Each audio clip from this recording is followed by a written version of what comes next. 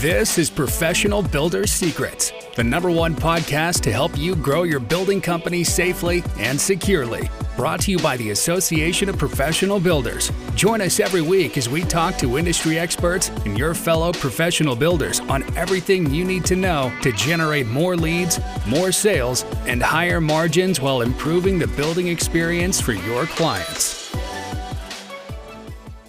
Hello, and welcome to the Professional Builders Secrets podcast, a podcast by the Association of Professional Builders for building company owners, general managers, VPs, and emerging leaders. Here we discuss all things running a professional building company, from sales processes, financials, operations, and marketing. We have another exciting episode from the Professional Builders Secrets podcast. I'm joined today by co-founders, Toby and Elizabeth Cyril from High Water Homes. Thanks for being here today, guys. G'day, Bosco. Great to be here, mate.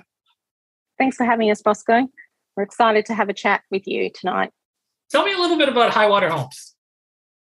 Yeah, High Water Homes, we are a boutique custom home building specialist, and we're situated in a little town called Camden, which is about 45 minutes southwest of Sydney. We employ 11 staff within our team. That includes Toby and myself. And we've been operating for 10 years. We celebrated our 10-year anniversary September last year. Yeah, that's just a little bit of information about High Water. Wasn't much of a celebration though with COVID. We wanted to celebrate, but I think that's on hold, isn't it, honey? We're planning on something this year, hopefully. So, any exciting big plans when everybody can actually celebrate again? Do you guys have any ideas of what you guys want to do? Yeah, we were thinking of maybe going on Sydney Harbour with our team and our trades and contractors. We currently just experienced the floods here in Camden, and I'm sure other builders around the state in Queensland have experienced the massive rainfall that we've had recently. So, yeah, hopefully the weather will settle down and we'll be able to look forward to some sort of celebration later in the year. Well, if you can allow me, let's take a walk down memory lane. Let's go back in time. And let's start off with how you got started in this industry and what made you choose this amazing journey. For me, Bosco, it all happened in the early 90s. Leaving school, I really didn't know what I wanted to do. So I ended up going to university and found that wasn't quite for me. So I came home one day after 6 months of uni and just came home to Dad and said, look, this is not for me. So I'm going to take a break and just work out what I want to do next year. And he said, well, what are you going to do for the rest of the year? I said, well, pretty much without using the same words, it was just stay at home and bludge off you. And he wasn't going to take a bar of that. So Dad got me in contact with a few colleagues of his, or not colleagues, but he was a businessman in Camden. So he knew some people, and one thing led to another, and I contacted a builder that he was associated with, and I laboured for him for 6 months. And then I actually went back to university after that first 6 months of labouring because I thought I'd give it a second go.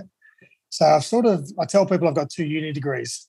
I didn't finish them, but I did start them. So I just found it wasn't for me to study. So I actually went back after 6 months the second time around at uni. I actually went back and started my trade with the builder, and then got my carpentry apprenticeship out of the way.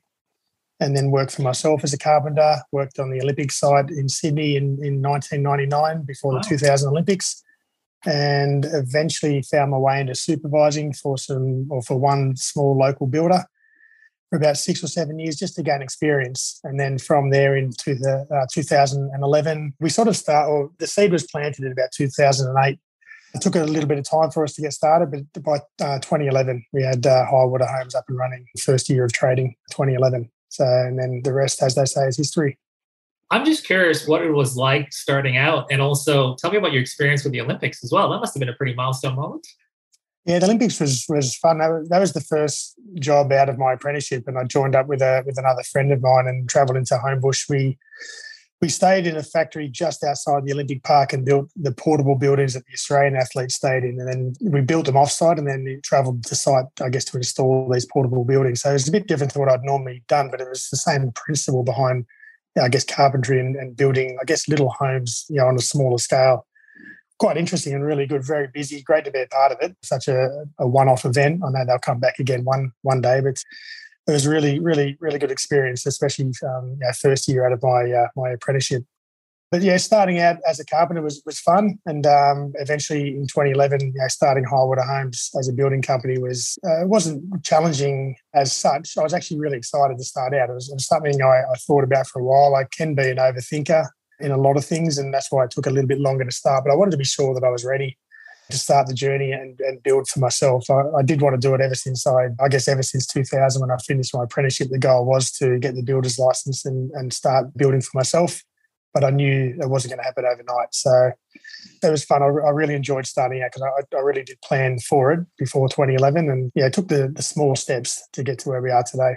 So at what point did you discover that you had landed on a value proposition for Highwater Homes? At what point did you both realize that this was not just a calling, but this was, a business opportunity that could grow as well over time?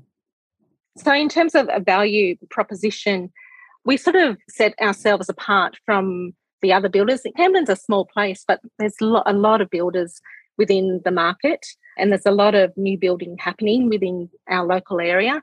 Toby has always said that builders, they know how to build homes, but some of them do lack that service quality and that communication that they can offer clients. So one of our value propositions that we offer our clients is our communication. We make a promise to our clients that any messages or emails or that sort of thing are replied to within 24 hours. We have a 24-hour response time, and they really value that. They appreciate that we do that for them. We use a project management system, an online system for our clients. And again, a lot of builders do use this sort of system, but we get our clients involved in the system, so logged into the system right from the beginning. So right from our initial estimate proposals, so they can see how well this system works, right through to the building and the handover of the home to our clients.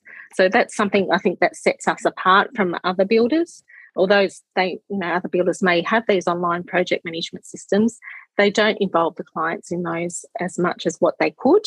So we saw that as an opportunity and jumped on it. And our clients, they thoroughly enjoy being a part of that and using the online system, so they can keep track of what's going on with their home.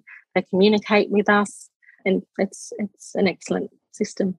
It sounds like it's a pretty collaborative process as well, where the clients are part of that as well. What do you feel homeowners, especially the ones that are looking to start building their first home or their new home as well, what should they be aware of in today's climate and conditions as well? I mean, it develops over the years, Bosco. Like when we first started out, as Elizabeth was saying before, and just to elaborate that on that a bit further, is like we focus on the builders, on the experience, so not just building the home, but the experience of building the home. And that's what we found when we first came into the market, that clients weren't getting that. So we really do focus on the experience that the clients go through while they're building a home for 6, 9 months, sometimes 12 months, depending on the size of the project. So that's what we focused on that originally, and we still do, but that's one of our strong points. So homeowners need to be aware that it's you're not just buying a car where you go and you sign up for a car and then drive out a week or two later and that's the experience done and dusted. It is a longer experience in the building game, and that's what homeowners need to be aware of. And I think they are now. What I think now in 2022, I guess they need to be aware, of setting realistic expectations. And that really is a matter of just the access they have to all the information online and through friends and family and other colleagues that have built before. So I really try and we have high expectations. I think most builders do when they're building high quality products and delivering a service that clients enjoy going through. So I think clients just need to be aware that expectations don't base it off reality TV shows. Don't base it off what other people may have gone through or what they expect to go through. So timelines might be a bit different. Quality needs to be found by the builder, not so much them. A lot of homeowners think they just see something online, it must be good, but they've got to trust the builder. They're trusting us as the experts. So clients just need to let go, and it is hard to let go and let go of that control, but they've got to trust in the builder they choose to build their home and set those realistic expectations from the start. But it's also up to the builder to manage those expectations and let them know how the process will pan out. And I'm hoping that with the collaborative tools that you talked about in the systems, that does establish some trust because they're part of that process and they see that journey as well, going through the technology side of things.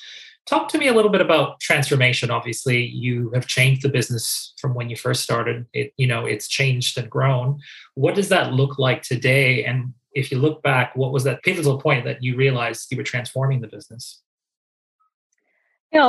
When we first started the business, we were operating from home. So we've got a study at the front of the house, and that was where all the operations and housekeeping and that sort of thing would happen. So all the planning would happen from our little study. We'd sometimes also meet clients in our study and even in our house, our living room. So we got to a point where we realised we had to divide work and home.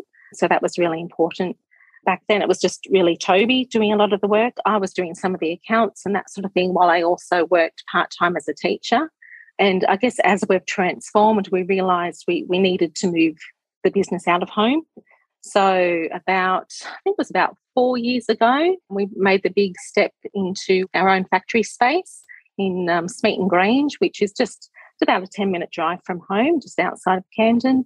So that was a very positive move for us, being able to actually get in the car and drive to work each day. And I guess transformation also in terms of our team. So just the one-man show of Toby working within the business. We've now got a team of 11. So that's been a really big transformation as well. And I guess there's a lot of lessons that come with managing other people now and not having that home-based business as well. What was that like for the two of you, going from a home-based sort of environment to this office environment? Did it change the dynamic at all between the two of you, or was it sort of the same?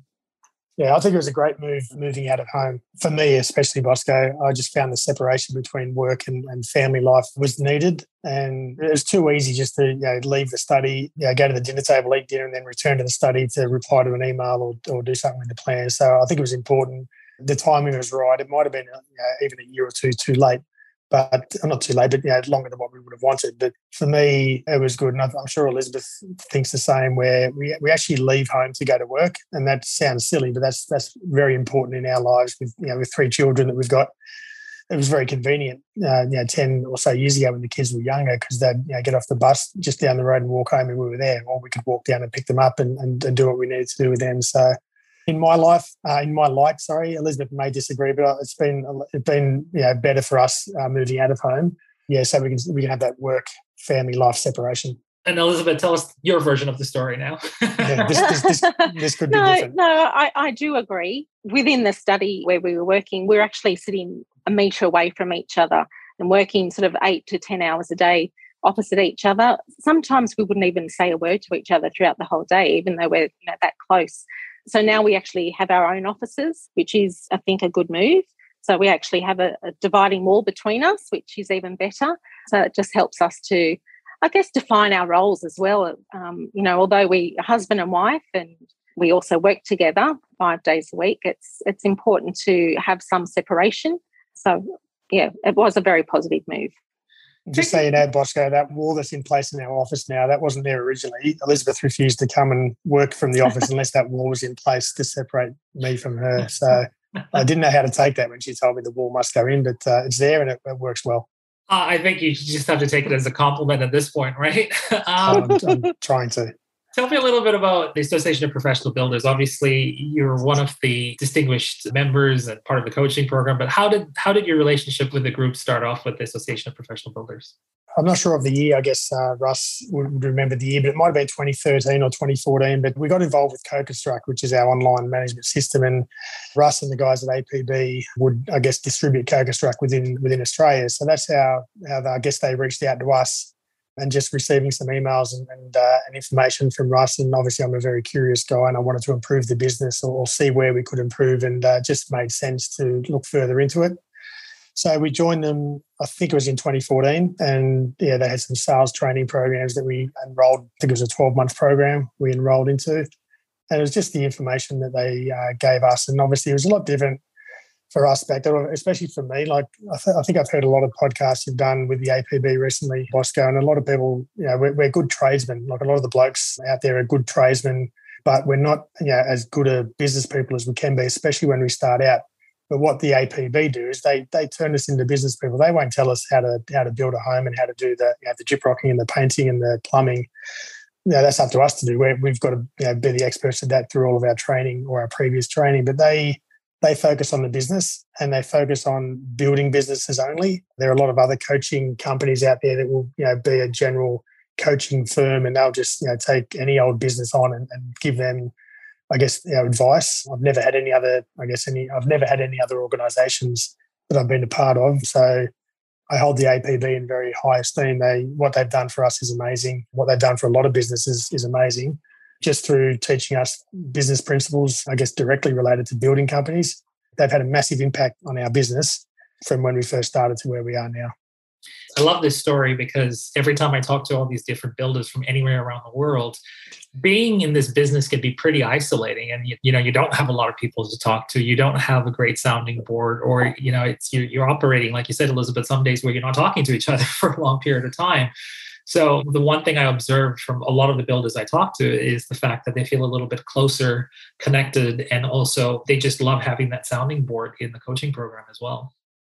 Yeah, that's correct. And they have a great Facebook page where all the members are a part of. And if you feel like you've got a question that you're just not quite sure of the answer, everyone goes on there, asks the question, gets some great responses from a lot of the team members, a lot of the builders. So that's a really good support mechanism of being part of the APB.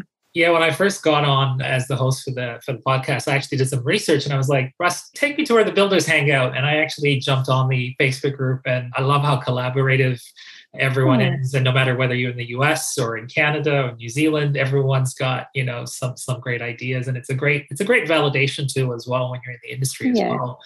What do you love so much about running a building company today? What did you love through this entire journey so far? There's obviously a lot of hard work goes into running any company, let alone a building company. But I love having my own company, obviously, for the freedom that it has, or the potential freedom it has to give us. We're not there yet, but the idea is that we're striving towards that goal.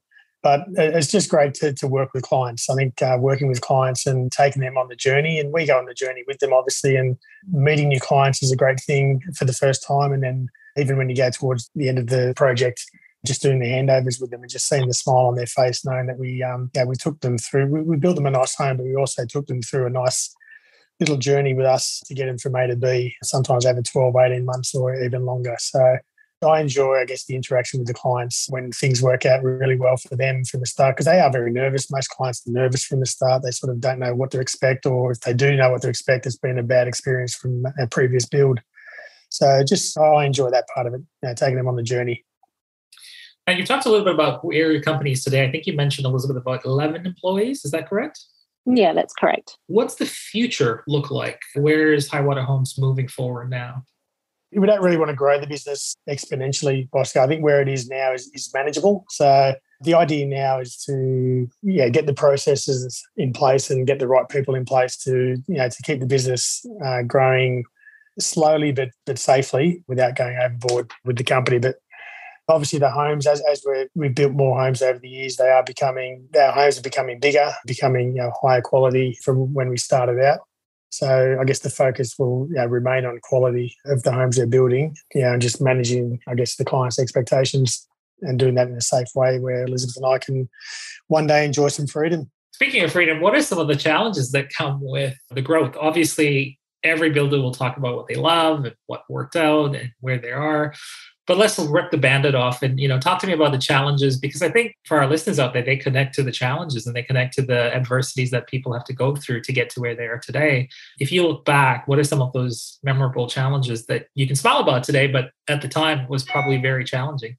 If I think about it from when I started, I guess the idea of delegating, Bosco, I found it hard. I still do, mind you. I don't want to say I've conquered that fear, but delegating roles to different people as the business has grown over the years, I've got to sort of get the right people involved to take the business to where it needs to go. So that's a challenge. It's an ongoing challenge of getting better at releasing the jobs that I do. So we've got 11 staff or 9 other staff. So obviously I have to give away some of the hats that I used to wear from when we first started. So that's definitely a challenge. And the people, even working with people and employing the right people is a challenge as the company grows. So I got a friend of mine who often talks about processes and people. And if you've got those two things in place, then you've got the good foundations of a strong business. So obviously the APB are great. They're teaching us a lot of processes that need to be in place. A lot of work goes into that. But I guess on the second point of getting the right people involved as well, which it can be a challenge sometimes. And I guess when you do find the right people, you've got to try and hang on to them because sometimes you get the right people and they want to fly the nest, I suppose, and start their own businesses, which is, you can't begrudge them that. But when you've got to replace them, that becomes a challenge as well. Let's talk a little bit about the future outlook. In my preparation for this interview as well, I noticed that there's a lot of talk about sustainability in the building process. I'm just curious to know where your thoughts are around sustainability and what does that mean to you? It is very important, I believe. I think Australia, when you talk about sustainability, is probably a bit behind the eight ball from a lot of other countries around the world. But I think what we find in Australia is, I guess, cost restrictions around sustainability and clients who want to do it and we want to promote it, but they're inhibited by the additional costs in there. But unfortunately, what they don't understand is their short-term costs as part of the building costs, I suppose, but the long-term benefits far outweigh the short-term costs of building sustainable homes. So we haven't promoted it as much as what we'd like. We've looked into it in the last 2 or 3 years, and it's one of our longer-term goals to sort of get involved with more sustainable homes and promoting the benefits to the clients and just getting involved that way. What do you think are the common struggles for builders in the industry today, especially with what you're noticing in your neck of the woods? I think in particular in today's market is the spiralling cost to build homes. That the increase in cost has been from a number of factors, particularly COVID. It's been a big one. There's lots of building going on at the moment, so supply of contractors is quite limited. Toby can probably verify in terms of the percentage of how much it costs now to build a new home, but we're getting price increases from our suppliers and our trades almost weekly from different suppliers. So we need to factor that in because we offer fixed price contracts to our clients.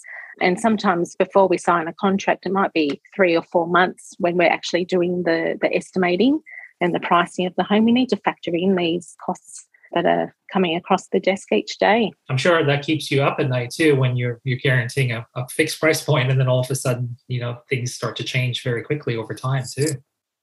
Yeah, it's not the best situation at the moment, Bosco, or the last 12 months with price increases from suppliers and trades. And it becomes tricky. But I guess going back to the APB, they've taught us a lot about financial figures and the important numbers. And without that knowledge that we have now, we probably wouldn't be in operation, knowing your figures and knowing what the correct, I guess, margins to apply to each job. Even though it's been a struggle the last 6 to 9 months with price increases and obviously us signing fixed price contracts, we've got to wear the brunt of a lot of the increases, which a lot of builders have. There are some clauses or some ways around it, but we haven't managed to do that as well as what we could have. But I guess our hands are tied contractually with that as well. So it's definitely a struggle going through that. But the idea is that we'll come out the other end. Without the APB's help over the years, we might have been one of those builders that won't come out the other end, but we know we will. We're confident we will come out the other end, and potentially there'll be a lot less, not a lot, but less builders in the market in, say, 12 months' time. What advice would you give the builders out there, both new and old, and what does success look like today? Advice to other builders, I guess the older ones don't like advice, but the younger ones don't either these days. Coming up with young kids, none of them like advice, do they? So, but the advice would be to take advice. Like we learned so much by joining a company like the APB. So the more that builders are willing to improve themselves, the better it is for the industry. And I've always had a saying, and Elizabeth has heard me say this 1,000 times, and Russ and the guys at the APB have as well, but they talk about a race to previously been a race to the bottom. Don't let it be a race to the bottom, let it be a race to the top. And it makes perfect sense. So it means that builders have to help each other. So don't close off any knowledge that you have just because, to your competitors. If they're doing well and they're quoting at the right margins and offering a good experience, and they may remain a competitor, but at least the expectations will be there from clients. So the advice, I guess, would be to open yourself up to advice, but also open yourself up to give advice to fellow builders as well. And Elizabeth, what's your measurement for success other than having a wall in between your office and Toby? I think happiness is important. So when, Toby and I are happy at the end of the day, it's been a successful day, because building homes for clients can be such a challenge at times, and with so many things to, can come in the way. So yeah, happiness. And I think also looking forward to more time out of the office. That's an ideal of success, I think, both for Toby and I. Yeah, having time out of the office and feeling confident to have time away from the office is, our idea of success. We often enjoy, Bosco, just a day away. Like often we'll just surprise each other randomly and just either go to the movies or go for morning tea or go for lunch just randomly without it being planned. And that's, I don't want to say that makes us happy, but that adds a bit of variety to our the weekly grind. So it's really, it's nice to be able to do that. Not a definition of success, but at least it's a stepping stone towards, enjoying, I guess, a work-life balance. Yeah, I think spontaneity is the key to happiness sometimes as well. I've got a young British bulldog that reminds me about being present and not overworking myself as well. So I'm constantly reminded about that too. But I totally agree with you. I think at the end of the day, you've got to find those moments. You've got to find your happiness, those moments of happiness, right? Correct. I was going to ask you guys, where do you think the construction industry is going and evolving, especially in Australia? What's your perspective of it? Yeah, we went to a conference last week with the HIA, which is one of our organisations, and they sort of have a forecasted vision for the next 2 to 3 years, and they still think it's going to be okay. Like at the moment, I don't like using the word building boom, but I guess that's what we're in at the moment. A lot of people call it a profitless boom, which is a scary term. But I think the industry needs to just take care of itself and take a breath and just allow itself some time to find its feet again. I think with COVID, we sort of fought through the doom and gloom with COVID quite well as a building industry. Then with all the grants that came in from the government, it actually went too far the other way, whether this is the right word, but it's too busy at the moment and it's not sustainable. From that point of view, it can't last forever, and it won't. But unfortunately, the fear is that from this boom we're having now, it could be a bust. And we like to think it won't be that. I think the successful building companies will ensure they won't go from boom to bust, and they'll just hopefully get down to something more manageable. So I see the building industry sort of just flattening out over the next few years, but I don't think that's a bad thing. I think it's just, it can't keep going like this. It's not right. People won't last in the industry, especially younger builders. I feel for the younger builders if they're coming through now and thinking, oh, wow, how good is this? And then maybe in 6 months' time or 12 months' time, it's going to be a lot different.